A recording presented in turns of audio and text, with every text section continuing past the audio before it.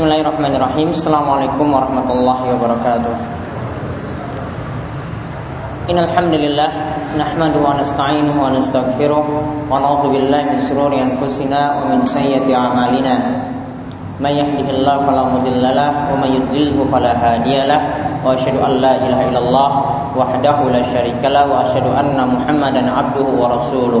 Allahumma shalli ala nabiyyina wa sayyidina Muhammad wa ala alihi wa man tabi'ahum bi ihsan ila yaumiddin. Baik, ikhwan fiddin wa akhwat fillah, ya para jamaah sekalian yang semoga selalu dirahmati dan diberkahi oleh Allah Subhanahu wa taala. Alhamdulillah, pada kesempatan malam hari ini kita kembali diperjumpakan kembali oleh Allah Subhanahu wa taala untuk melanjutkan pembahasan kita mengenai adab-adab keseharian yang kita temukan sehari-hari, di mana kita masih membahas tentang masalah adab makan yang kita ambil dari kitab Riyadhus Sholihin karya ulama besar kita Imam Nawawi rahimahullah. Kita melanjutkan tentang masalah adab makan. Sebelumnya yang terakhir kita bahas yaitu disunahkannya makan secara berjamaah. Artinya Nabi SAW disebutkan dengan jatah yang sebenarnya itu bisa untuk satu orang, itu sebenarnya bisa dimakan oleh banyak orang, bisa 2 kali lipatnya. Jatah untuk 2 bisa dimakan oleh 4 orang dan seterusnya. Yang ini dimana menunjukkan disunahkannya atau perintah untuk makan secara berjamaah dalam satu wadah, dan juga ini adalah perintah yang menunjukkan dengan makan berjamaah manfaatnya adalah yang sedikit itu akan terasa mengenyangkan atau dapat mencukupkan yang lainnya. Sekarang kita akan lihat bab yang baru, yaitu bab 111, di mana Imam Nawawi membawakan bab. Ya, saat ini kita masuk pada bab yang berkaitan dengan adab minum. Sebelumnya kita lihat tentang adab-adab makan. Sekarang kita lihat secara khusus tentang adab-adab minum. Bagaimanakah ketika minum? Apakah boleh bernafas di dalam wadah? Lalu bagaimana berapa kali kita baiknya meneguk minuman tersebut? Bolehkah minum sambil berdiri dan seterusnya? Akan dijelaskan oleh Imam Nawawi dalam masalah ini, dalam bab ini. Itu beliau katakan tentang adab minum. Lalu disunahkan minum dengan 3 kali nafas. Ya, nanti akan dijelaskan apa maksudnya. Yaitu 3 kali nafas di luar bejana, di luar gelas, di luar wadah. Lalu dimakruhkan bernafas di dalam wadah saat minum, dan disunahkan idaratil ina alal aiman fal aiman ba'dal mubtadi. Disunahkan kita memutar, ya, ketika menyajikan minuman dimulai dari yang kanan, orang yang sebelah kanan, baru orang yang kanan lagi, baru orang yang kanan lagi. Ya, dilihat dari yang pertama kali diberikan minuman tersebut. Baik, kita lihat beberapa hadis dalam bab ini. Yang pertama adalah hadis dari Anas bin Malik radhiyallahu anhu, di mana ia mengatakan bahwa Rasulullah SAW kana yatanaffasu fi syarabi thalathan muttafaqun alaihi. Bahwasanya Rasulullah sallallahu alaihi wasallam biasanya yatanaffas, yaitu bernafas ketika minum itu 3 kali. Mengambil nafas ketika minum itu 3 kali. Hadis ini disepakati oleh Bukhari dan Muslim. Dan Imam Nawawi memberi keterangan, yakni yatanaffasu kharijal ina. Yang dimaksudkan bernafas 3 kali di sini adalah bernafas di luar wadah, di luar gelas. Jadi diterangkan oleh para ulama, yang dimaksudkan kita ketika minum, ya, minum sekali, ditarik, ya, kemudian lepas 1 kali nafas, kemudian ditarik lagi, lepas lagi, berarti 2 kali, kemudian ditarik lagi, lepas lagi, berarti 3 kali. Tidak langsung satu tegukan, ya, 1 gelas penuh langsung diminum sekali, tidak. Minimal kita lakukan 3 kali. Nah, itu yang dimaksudkan dengan bernafas 3 kali. Yang dimaksudkan bernafas 3 kali di sini adalah di luar wadah, di luar gelas. Karena ada hadis yang melarang bernafas dalam wadah. Jadi yang dimaksudkan sini adalah di luar wadah. Kita tarik nafas itu 3 kali. Nah, biar lebih jelas lagi kita lihat hadis selanjutnya dari sahabat Ibnu Abbas radhiyallahu anhuma. Ia berkata bahwasanya Rasulullah sallallahu alaihi wasallam bersabda, "La tashrabu wahidan kasyurbil ba'ir." Janganlah kalian itu minum sekali seperti minumnya hewan ternak. Ya, seperti minumnya hewan ternak. Jangan minum sekali. Karena hewan kalau minum itu langsung sekali sudah rampung. Kata Nabi SAW, walakin ishrabu masna wa thulath. Akan tapi minumlah 2 kali nafas atau 3 kali nafas. Kemudian Nabi SAW ajarkan lagi adab yang lainnya. Wa sammu idza antum syaribtum wa ahmadu idza antum rafa'tum. Lalu bacalah bismillah ketika kalian tuh hendak minum. Lalu wahmadu, dan sebutlah alhamdulillah ketika kalian telah meletakkan minuman tersebut. Artinya telah rampung, telah melepaskan minuman tersebut. Jadi yang dimaksudkan di sini ada beberapa adab. Ini hadis ini diriwayatkan oleh Imam Tirmidzi. Hadisnya itu hasan. Ada beberapa adab yang diajarkan di sini. Yang pertama, jangan minum 1 kali nafas. Untuk menghabiskan 1 minuman, 1 gelas misalnya, jangan 1 kali nafas. Atau aqua, jangan 1 kali nafas langsung habis. Namun minimal 2 atau 3 kali di sini. Kemudian faedah yang kedua, di sini dalam hadis ini dikatakan minumlah 2 atau 3 kali tegukan, 2 atau 3 kali nafas. Di sini dikatakan 2, 2 atau 3. Jadi bisa 2, artinya jangan 1. Yang 1 tadi terlarang. Nah, minimal itu 2 atau 3. Ini faedah yang kedua dalam hadis ini. Kemudian faedah yang lainnya lagi, yaitu perintah ketika minum kita masukkan air ke dalam mulut, maka bacalah bismillah. Kemudian ketika lepas, baca alhamdulillah. Hadis ini kalau kita mempraktekkan dengan 2 atau 3 kali nafas tadi, berarti ketika 1 kali tegukan, minum pertama kali baca bismillah. Lalu ketika lepas alhamdulillah. Minum lagi, angkat lagi bismillah. Lepas lagi alhamdulillah. Kemudian diulang yang 3 kali lagi, angkat lagi bismillah. Lepas lagi alhamdulillah. Itu yang dimaksudkan dalam hadis ini.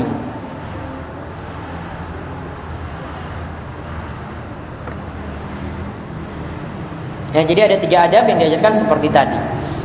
Kemudian kita lihat lagi dalam hadis selanjutnya,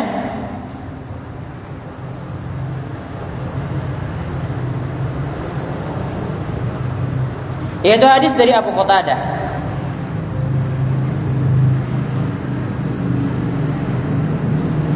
Ya, hadis dari Abu Qatadah radhiyallahu anhu bahwasanya Nabi sallallahu alaihi wasallam naha ayatan nafas fil ina, muttafaqun alaih. Yaitu dari Abu Qatadah, ia mengatakan bahwasanya Nabi SAW itu melarang bernafas di dalam wadah, di dalam gelas. Kalau tadi yang kita lihat dalam hadis yang pertama dan hadis yang kedua, itu menunjukkan bernafasnya itu 2-3 kali. Namun yang dimaksudkan tadi kata Imam Nawawi, di luar wadah, di luar gelas. Kalau di sini apa? Di dalam gelas itu dilarang. Nah, di sini diberi keterangan oleh Imam Nawawi, hadis ini diriwayatkan oleh Imam Bukhari dan Muslim. Imam Nawawi mengatakan yakni yatanaffasu fi nafsil ina. Yaitu yang dimaksudkan adalah bernafas di dalam wadah, di dalam gelas. Artinya tarik nafas di situ. Maka ada beberapa faedah yang bisa kita ambil. Yang pertama, yaitu dimakruhkan. Ini para ulama katakan ini tidak sampai haram, tapi hukumnya makruh karena ini berkaitan tentang masalah adab.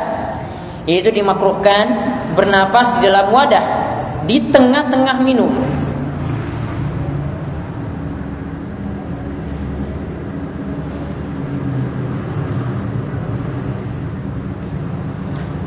Kemudian dikatakan oleh para ulama, manfaatnya kenapa dilarang ketika itu bernafas?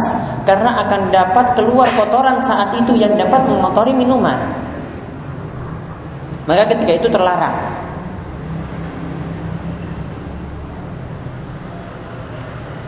Dan hadis ini, hadis Abu Qatadah ini sekaligus penjelas dari hadis Anas dan hadis dari Ibnu Abbas tadi, bahwasanya yang dimaksudkan dengan dibolehkan bernafas 2 atau 3 kali itu adalah di luar wadah, di luar gelas. Kita tarik nafas, ya minum 1 kali tegukan, kemudian lepas. Minum lagi, kemudian lepas lagi. Ini yang kita hirup nafasnya itu adalah di luar. Sedangkan kalau dilarang di dalam wadah, di dalam bejana, di dalam gelas, ini terlarang berdasarkan hadis Abu Qatadah.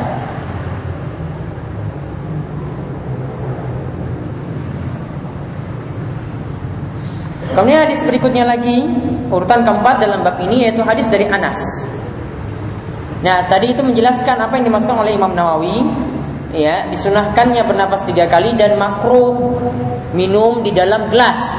Nah, sekarang beliau bahas dalam hadis berikutnya ini tentang disunahkannya memulai membagi minuman itu dari yang kanan. Ini jika misalnya membentuk lingkaran, ya, membentuk lingkaran, maka mulai dari yang kanan. Ya, ketika pertama kali diputar, ya, mulai dari yang kanan, ya, baru yang sebelahnya lagi, baru yang sebelahnya lagi. Nah, kita lihat hadisnya dari Anas radhiyallahu anhu, bahwasanya Rasulullah sallallahu utiya bilabanin, beliau pernah disajikan susu. Qad shiba bima'in, yang ketika itu sudah tercampur dengan air.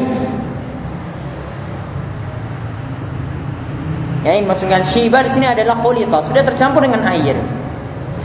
Kemudian wa an yaminihi, kemudian di samping kanan Nabi sallallahu alaihi wasallam terdapat Arabiyun. Jadi dilihat dari kanan orang yang mau beri. Ya, di samping kanannya itu terhadap ada orang Arab Badui. Lalu wa an yasari Abu Bakar, ya, radhiyallahu anhu, ya, dan di sampingnya, yaitu samping kirinya dari Arab Badui ini itu ada orang, ya, yaitu ada Abu Bakar, sahabat yang mulia ketika itu. Jadi samping kanan Nabi SAW ini adalah seorang Arab Badui. Di samping kirinya, ya, di samping kirinya itu ada sahabat Abu Bakar radhiyallahu anhu. Jadi dilihat dari samping kanan. Kemudian samping kirinya berarti ya di hadapan Nabi SAW. Samping kirinya itu ini, ya, samping kirinya itu ini. Nah, kemudian ketika itu summa a'tal a'rabi, Nabi SAW ketika itu tidak menyerahkannya kepada Abu Bakar, namun mulai dari yang kanan dari beliau serahkan yang kanan. Baru setelah itu, ya, beliau mengatakan al-aiman fal aiman, ya, diedarkan dari yang kanan, ya, baru yang lainnya. Hadis ini muttafaqun alaih, diriwayatkan oleh Imam Bukhari dan Muslim.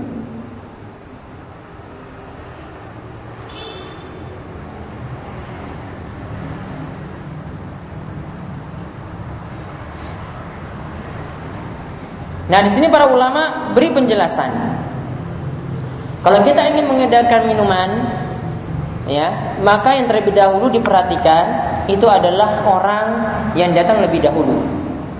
Baru ketika itu kita kasih minuman kepada dirinya. Kalau ketika itu semuanya sama datangnya, maka mulailah dari yang kanan. Ketika itu minuman itu diedarkan dari yang kanan. Kemudian yang di sampingnya lagi, yang di sampingnya lagi, dan seterusnya. Kemudian dikatakan jika ternyata sama duduknya tadi, kita bingung di sini posisinya itu mana yang kanan, ya, maka di sini dikatakan maka mulailah dari orang yang pertama kali minta minuman, ya, maka mulailah dari pertama kali orang yang minta minuman. Kemudian orang yang selanjutnya lagi dan orang yang selanjutnya lagi. Dan hadis ini itu menunjukkan bahwasanya kadang suatu kondisi Nabi SAW itu tidak mulai dari orang yang punya keutamaan yang lebih, seorang Arab Badui, dibandingkan dengan Abu Bakar As-Siddiq radhiyallahu anhu. Tentu saja lebih mulia Abu Bakar As-Siddiq. Namun dalam masalah mempraktekkan hal ini, tetap yang dipraktekkan dari yang kanan, baru yang selanjutnya dan yang selanjutnya. Nah, hal ini juga diterangkan dalam hadis selanjutnya, yaitu hadis dari Sahal bin Sa'ad radhiyallahu anhu, bahwasanya Rasulullah SAW utiya bi syarabin fasyariba minhu wa an yaminihi gulamun wa an yasarihi asyah. Nah, ketika itu Nabi SAW itu minum, dan ya beliau itu ketika itu didatangi minuman, dan ketika itu beliau meminumnya. Lalu ya di samping kanan beliau itu ada ya seorang pemuda, seorang anak muda. Kemudian beliau serahkan minumannya kepada pemuda itu pertama kali. Wa an yasari asyah, padahal sebelah kirinya itu ada orang-orang yang sudah sepuh, orang-orang yang sudah berusia tua. Maka ketika itu Nabi SAW tanyakan kepada anak pemuda ini terlebih dahulu sebelum menyerahkan minuman kepadanya. Nabi SAW itu katakan padanya, ata'zanuli an u'tiya haula, apakah engkau untuk mengizinkan padaku supaya aku menyerahkan minuman ini ya kepada yang sepuh-sepuh itu, ya kepada yang sepuh-sepuh itu. Karena Nabi SAW itu lihat dia berada di sebelah kanan, harusnya dia itu lebih dulu, tapi di situ ada orang-orang yang sepuh. Berarti asalnya kalau ada yang sepuh sebenarnya Nabi SAW itu dahulukan, ya Nabi SAW itu dahulukan. Namun karena ini ada seorang pemuda di samping kanan, ya menimbang lagi dia seharusnya lebih berhak juga karena posisinya berada di samping kanan Nabi SAW. Maka ketika itu Nabi SAW meminta izin padanya, kamu rela enggak kalau minuman ini aku serahkan kepada yang sepuh-sepuh terlebih dahulu? Kemudian dia mengatakan, pemuda ini mengatakan, la wallah la usiru binasibi minka ahadan, demi Allah aku tidak mau jatahku yang aku dapat darimu pertama kali ini aku serahkan kepada mereka-mereka. Karena yang serahkan adalah Nabi SAW, ya, yang serahkan adalah Nabi SAW. Karena Nabi yang serahkan, dia tidak mau jatah dari Nabi SAW ini diserahkan kepada yang lain terlebih dahulu. Dia yang lebih berhak, posisinya yang lebih utama, maka dia yang lebih pantas dapat minuman tatkala itu. Maka dia tidak mau jatahnya untuk yang sepuh-sepuh terlebih dahulu. Nah, fatallahu Rasulullah SAW fi yadihi, kemudian Rasulullah SAW itu meletakkan, yang menyerahkan minuman kepada pemuda tersebut yang ada di tangannya. Hadis ini muttafaqun alaih, diriwayatkan oleh Imam Bukhari dan Muslim. Nah, di sini dikatakan, dalam hadis ini Imam Nawawi mengatakan yang dimaksudkan dengan pemuda tadi itu adalah Ibnu Abbas. Yang dimaksudkan oleh pemuda tadi, yang dimaksudkan pemuda tadi itu adalah sahabat yang mulia Ibnu Abbas radhiyallahu anhuma, di mana dia terkenal dengan terjemahanul Quran, ya sahabat yang pakar dalam menafsirkan, menerjemahkan Al-Quran. Maka ketika itu ada yang sepuh-sepuh, Ibnu Abbas yang masih belia, yang masih muda ketika itu, dia tidak mau menyerahkan kepada yang lainnya karena itu adalah jatah dari Nabi Sallallahu Alaihi Wasallam.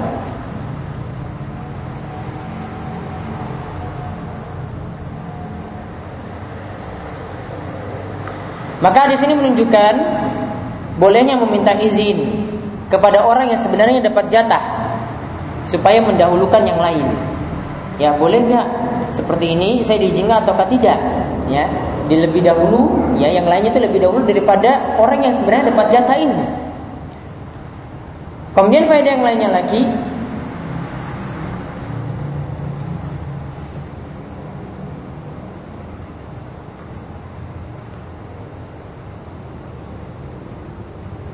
nah dikatakan oleh para ulama juga bahwasanya orang yang tadi kalau dia sebenarnya dapat jatah, berhak dapat jatah, lalu dia tidak meminta izin, lalu dia tidak memberikan izin, ya, maka yang lainnya tidak pantas mendapatkan minuman itu pertama kali. Dia tidak memberikan izin, maka tidak pantas orang lain mendapatkan minuman itu pertama kali. Dia yang jadi sahibul haq, yang berhak mendapatkannya, maka dia yang harus pertama kali diserahkan minuman tersebut. Namun kata Syekh Muhammad bin Shalih Al-Utsaimin, tetap ketika kita dalam jamuan makan, ya, tetap dalam jamuan makan tetap mendahulukan yang lebih tua terlebih dahulu. Ya, tetap mendahulukan yang lebih tua terlebih dahulu. Ya, baru setelah itu memperhatikan yang letak posisinya atau yang datang lebih dahulu, atau kalau ketika duduk yang di samping kanan terlebih dahulu baru yang lainnya. Ya, yang ketiga itu diperhatikan posisi semacam itu. Nah, selanjutnya lagi beliau bawakan pada bab yang baru, bab karahati syurbi minal famil kirbah wa nahwihima wa nahwiha wa bayanu annahu karahata tanzila karahati tahrim. Yaitu dimakruhkan minum dari mulut geribah atau kantong air. Karena dahulu di masa silam biasanya minumnya itu langsung dari wadah yang besar yang ada mulutnya. Sekarang apa namanya? Kendi atau teko misalnya, seperti itu. Namun di sini dikatakan oleh Imam Nawawi, terlarangnya di sini adalah terlarang yang dihukumi makruh, bukan haram. Jadi minum langsung dari tekonya tadi, minum langsung dari geribanya tadi, minum langsung dari kantong airnya, minum langsung dari kendinya tadi. Ini tidak dihukumi haram, dihukumi makruh.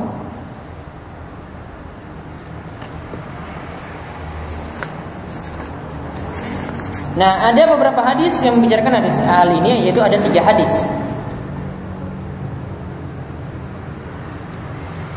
Yang 2 hadis yang pertama menunjukkan larangan, 1 hadis menunjukkan dibolehkan. Makanya Imam Nawawi simpulkan 3 dalil yang ada itu digabungkan. Tidak kita katakan haram, tetapi kita katakan hukumnya itu makruh. Karena satu kondisi Nabi SAW tetap masih melakukannya, atau 1 hadis dikatakan masih dilakukan seperti itu.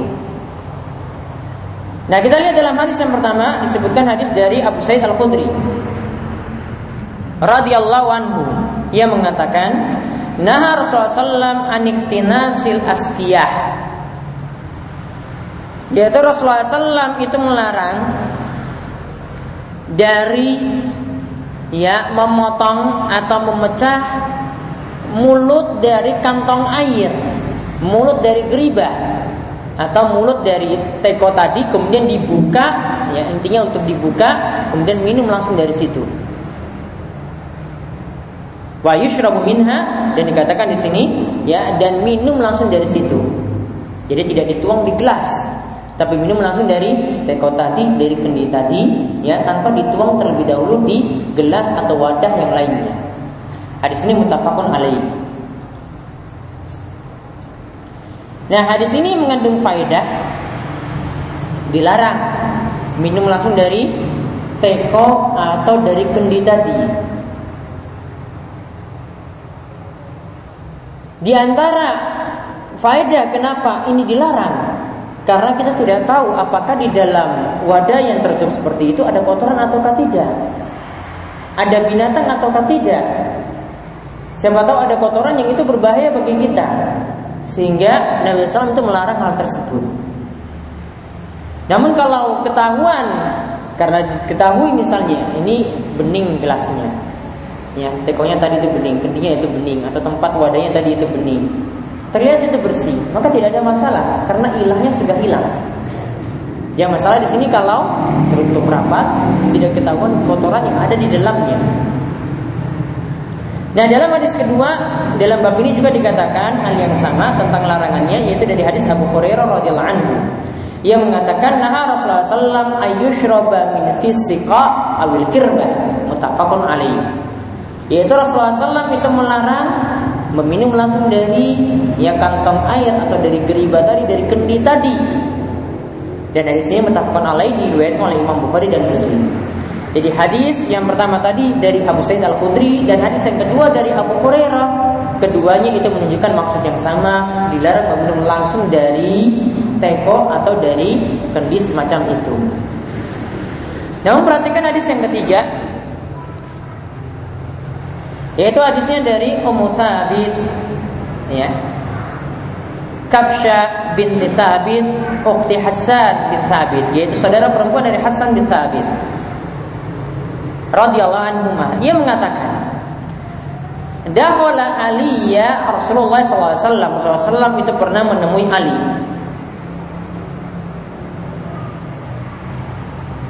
Kemudian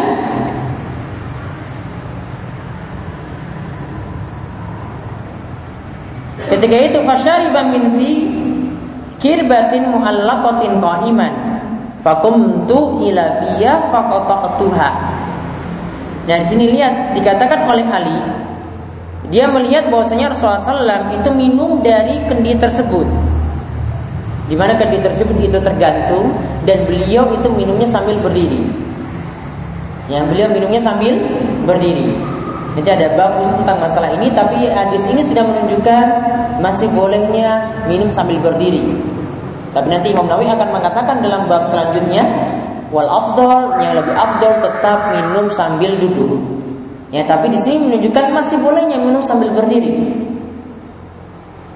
Faqumtum, kemudian aku berdiri ila fiha, ya, menuju kepada kantung air tersebut, geriba tersebut, kendi tersebut, ya.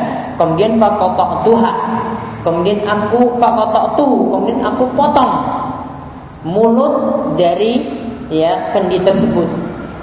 Rawahu Tirmizi, hadis ini diriwayatkan oleh Imam Tirmizi dan hadisnya itu hasan sahih. Kemudian Imam Nawawi itu mengatakan,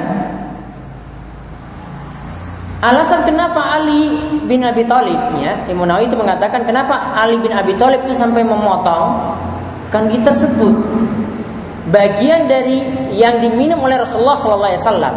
Jadi ada bagian kan yang diminum oleh Nabi SAW, di bagian tersebut Ali itu memotongnya.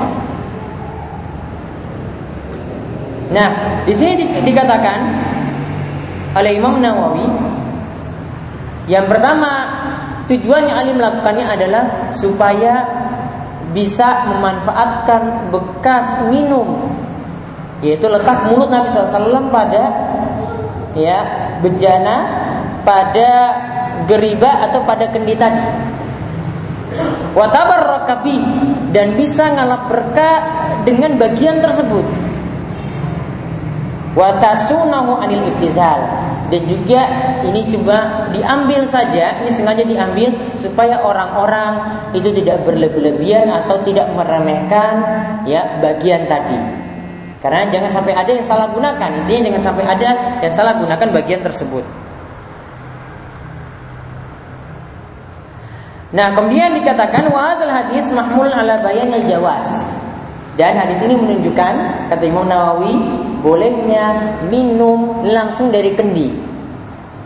Dua hadis yang sebelumnya, yaitu hadis Abu Hurairah dan hadis Abu Sa'id Al-Khudri, yang Nawawi katakan itu cuma menunjukkan afdaliyah, menunjukkan itulah yang lebih utama, jangan minum langsung dari kendi tadi. Tapi apa yang dilakukan oleh Nabi SAW tadi itu menunjukkan bolehnya. Artinya di sini kita dapat katakan atau kita simpulkan hukumnya itu makruh. Karena Nabi SAW juga tidak mungkin melakukan sesuatu yang diharamkan. Dan di sini juga ada tambahan faedah dari hadis ini selain apa yang dibawakan oleh Imam Nawawi dalam judul bab tadi. Ini berarti boleh memanfaatkan benda-benda peninggalan Nabi SAW, kemudian diambil berkahnya. Namun para ulama terangkan bahwasanya apakah benda-benda tersebut itu sekarang masih ada? Perabotan-perabotan atau cincin Nabi SAW, ya, kantong air di sini atau kendinya di sini, apakah masih ada? Sehingga kita boleh berburu untuk mencari benda-benda tadi untuk ngalah berkah. Diceritakan ada dalam suatu hadis bahwasanya Nabi SAW itu memiliki cincin khatam. Di mana cincin tersebut? Ketika Nabi SAW itu meninggal dunia, ini berpindah. Pertama di tangan Nabi SAW, di jari jemari Nabi SAW, kemudian berpindah kepada Abu Bakar, lalu berpindah kepada Umar. Setelah Umar, ternyata cincin ini jatuh di suatu sumur, dan setelah itu tidak ditemukan lagi. Ya, dan setelah itu tidak ditemukan lagi. Maka ini jadi dalil yang tepat, ya, peninggalan Nabi SAW itu mayoritasnya sudah punah. Tapi kalau seandainya ada, ya, boleh ngalah berkah dengan benda-benda tersebut sebagaimana dilakukan di sini. Begitu juga para sahabat ngalah berkah dengan bagian-bagian tubuh Nabi SAW, bahkan dengan keringat beliau, bahkan dengan air liur beliau, ya. Tetapi ini cuma kekhususan pada Nabi SAW, tidak pada orang-orang selanjutnya. Karena diantara buktinya Abu Bakar itu hidup. Tidak ada yang pernah diantara para sahabat Umar, Utsman ataupun Ali yang ngalap berkah dengan tubuhnya Abu Bakar, dengan keringatnya Abu Bakar, dengan air liurnya Abu Bakar, atau dengan bekas wudunya Abu Bakar. Ketika Umar hidup juga demikian, masih hidup demikian. Tidak ada diantara para sahabat atau tabi'in yang ngalap berkah dengan rambut beliau, dengan keringat beliau, dengan air liur beliau, tidak pernah ditemukan sama sekali. Maka untuk orang-orang yang sesudahnya lagi, entah dia namanya kiai atau namanya ustadz sekalipun, tidak boleh ngalap berkah dengan bagian-bagian tubuhnya atau bekas-bekas dari pakaian yang dia pakai atau benda-benda yang dia gunakan. Dia punya keris misalnya, dia punya sabuk misalnya, dia punya baju misalnya, maka tidak boleh ngalap berkah dengan benda-benda tersebut. Nah, inilah hadis terakhir yang kita baca pada kesempatan kali ini. Dan insyaallah pada pertemuan berikutnya masih juga kita bahas tentang masalah minum, adab minum. Dan mudah-mudahan sekitar 2 pertemuan lagi tentang adab makan itu akan berakhir. Ini sebelum kami tutup ada pertanyaan, kami silakan. Gimana dengan makan berdiri atau berjalan? Makan sambil berdiri atau berjalan, insyaallah nanti akan dibahas pada bab 114. Nanti akan dijelaskan, ada hadis dari Ibnu Umar yang menyebutkan bahwasanya para sahabat Nabi SAW itu di zaman Rasulullah SAW itu mereka ketika itu makan, ketika itu mereka makan wa nahnu namshi, dikatakan kami itu makan dan kami itu sambil berjalan. Wa nashrab wa nahnu qiyamun, dan kami itu minum dan kami ketika itu sambil berdiri. Nanti akan dijelaskan. Intinya Imam Nawawi masih mengatakan itu boleh, atau minimal hukumnya makruh, tidak sampai haram. Ada lagi yang lain?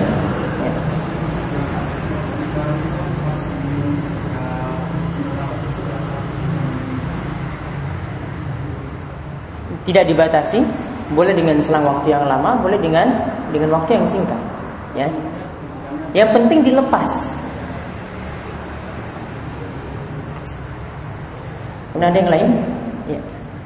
Kalau minum dari botol itu termasuk makan juga. Minum dari botol. Kelihatan nggak bagian dalamnya? Bersih nggak? Botolnya plastik. Plastik kan sudah ketika masukkan airnya kan akan bersih. Yang lainnya? Kan tadi kan bilangnya setelah bismillah minum, alhamdulillah sudah lagi. Bagaimana cuma bismillah sama alhamdulillahnya awal sama akhir saja? Boleh cuma harus kayak tadi? Abdulnya seperti ini, karena dalam tekstual hadis katakan ketika minum, kemudian ketika melepas. Ketika minum berarti ketika minum, kemudian dilepas lagi, baca seperti itu. Tekstual hadis tunjukkan seperti tadi, bukan ketika di awal dan bukan ketika di akhir cuma baca seperti itu. Bagusnya ketika di awal atau teguhan baca bismillah, lepas baca alhamdulillah. Kan tetap gak ikut minum kan kalau tanya jawab jalan, nantinya nanti setan tidak ikut minum. Kalau kan makan dan bakas malah kan ikut. Yang akmal yang lebih sempurna seperti ini. Dan itu mudah, cuma bismillah alhamdulillah, tidak pakai Allahumma barik lana, kan? Habis makan taruh lagi bismillah. Iya kan, ambil lagi bismillah. Lepas lagi alhamdulillah, mudah kan? Kalau makan enggak 1/10. Kalau makan beda. Karena makan itu lanjutan. Kalau minum kadang kita lepas. Mungkin 1 jam baru minuman ini habis dan seterusnya. Ada lagi? Ya. Dari mana diketahui bahwa ilahnya adalah tentang adanya kotoran dalam Syekh Utsaimin menjelaskan seperti itu. Di antara hikmah atau sebabnya tadi karena adanya kotoran. Adanya kotoran, artinya kalau tidak ada kotoran berarti ilahnya itu sudah hilang. Tidak mansus, itu tidak mansus. Itu ijtihad dari ulama. Maksudnya pas pelajaran usul fikih itu ilah sama hikmah itu beda. Hikmah itu yang ini kalau ilah itu butuh dalil. Ilah ada yang mansus, ada yang tidak mansus, disimpulkan dari hasil ijtihad. Kalau ilah yang mansus maka boleh dikiaskan dengan yang lainnya. Kalau ilah yang tidak mansus hasil ijtihad berarti boleh dibantah seperti itu, dan ini hasil ijtihad. Ada lagi? sampun yang kita bahas pada kali ini mudah-mudahan bermanfaat. Subhanakallahumma bihamdika asyhadu an la ilaha illa anta astaghfiruka wa atubu ilaik. Wassallallahu ala nabiyyina Muhammadin wa ala alihi wasallam ajmain. Walhamdulillahirabbil alamin.